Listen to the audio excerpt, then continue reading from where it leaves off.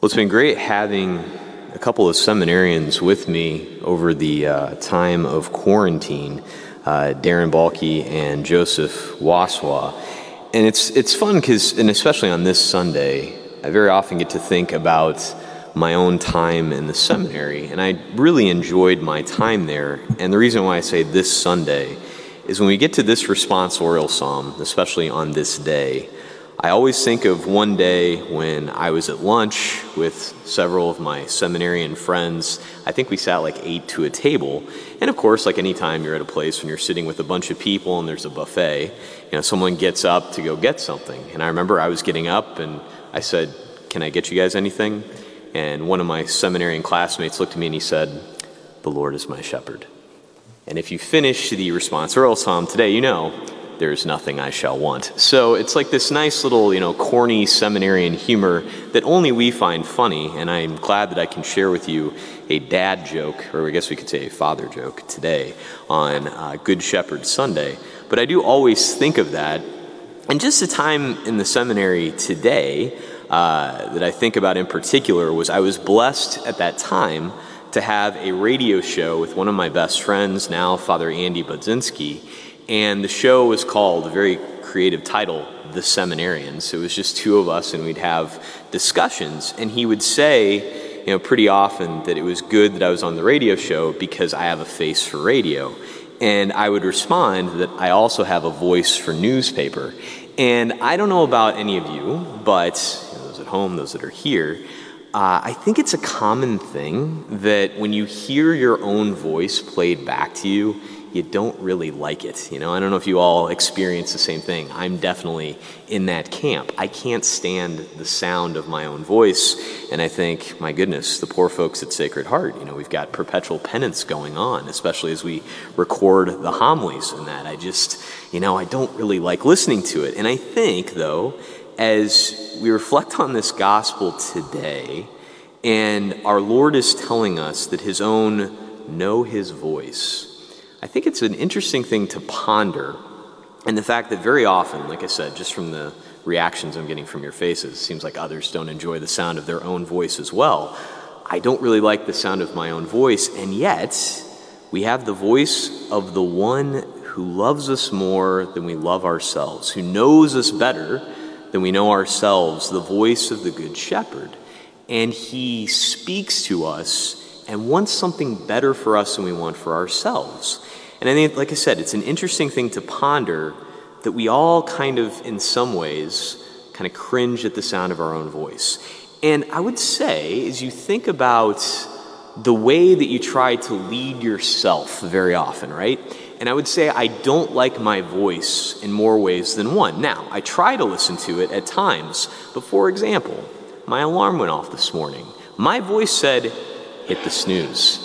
It's a good idea to just stay in bed a little bit longer, when I know deep down that getting up and getting the day underway is the right thing to do. And of course, that begins the night before. I know it's time to call it a night. It's the prudent thing to do to hit the hay, to move on towards bed. And yet, my voice is like, well, maybe just read another article. Maybe just watch one more cat video on YouTube. My voice didn't actually say that, but I just throw it in there. Let's just, just have one more drink, just one more snack. Come on, it's what you want to. When I know that that's really not the best thing, but my voice is like, oh, come on, And let's say I'm, with a group of people, or I'm chatting it up, with some folks online, and you have this opportunity to say something kind of, sarcastic and nasty about someone else. My voice is like, well, let's see what the reaction is. Let's see what we can get, from other people. Or, when we get hurt, right?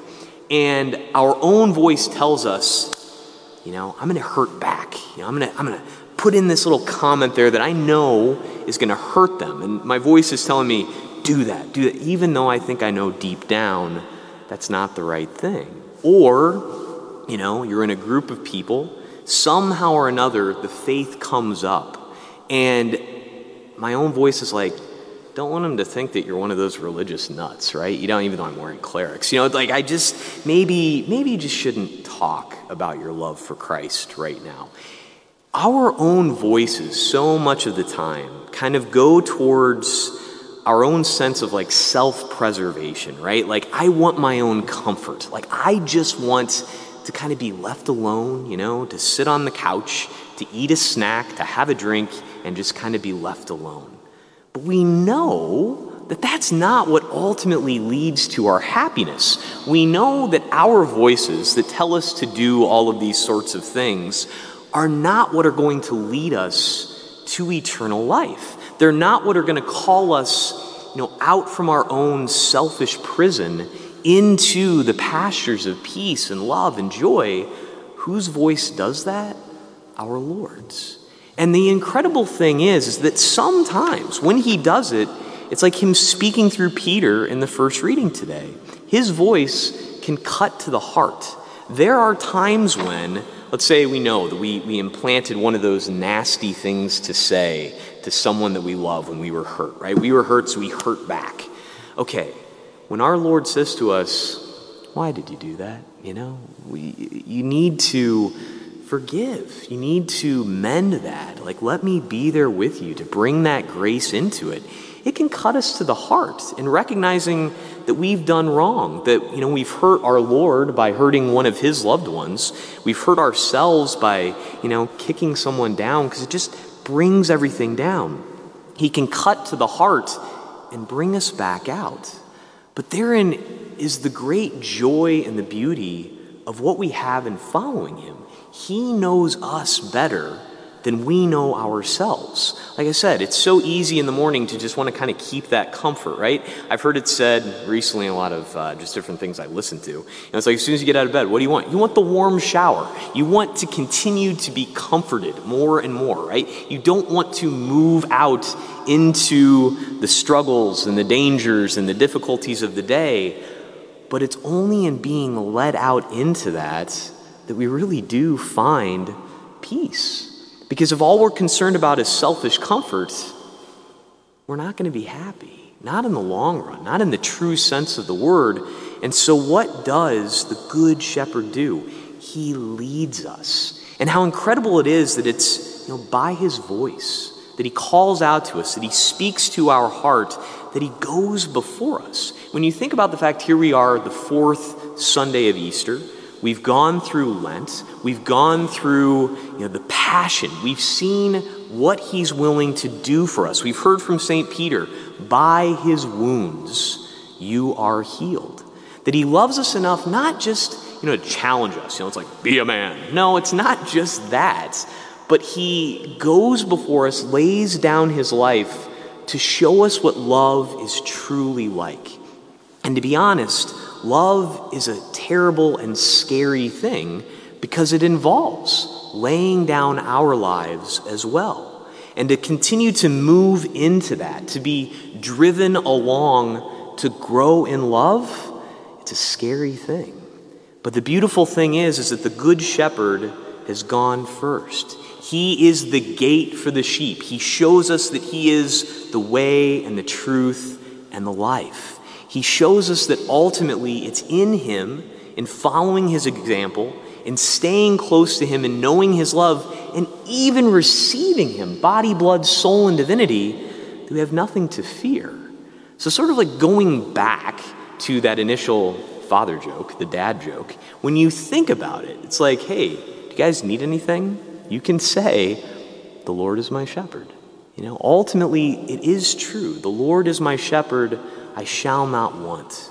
As long as we cling to him, as long as we ask him for the grace to be the true voice, always speaking in our heart, to overwhelm our selfishness, to overcome the sinful aspects of when we go to self-protection, of when we go to selfishly lashing out at others, when instead we allow for the risk of being a true disciple of his, of striving to grow in real and lasting Christ-like love. Is it easy? Absolutely not. We know that. To be his disciple is a difficult thing. St. Peter shows us by his very life.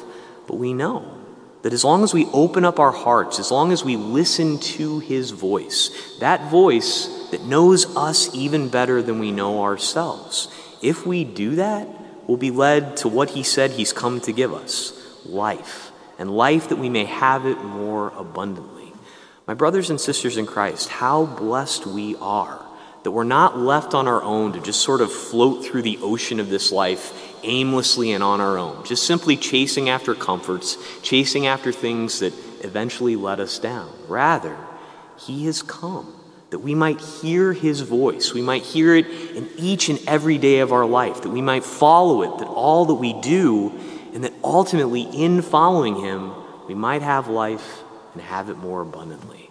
May all of us continue to listen to that voice of the one who loves us, who knows us, and calls us on to eternal life. Praise be Jesus Christ, now and forever.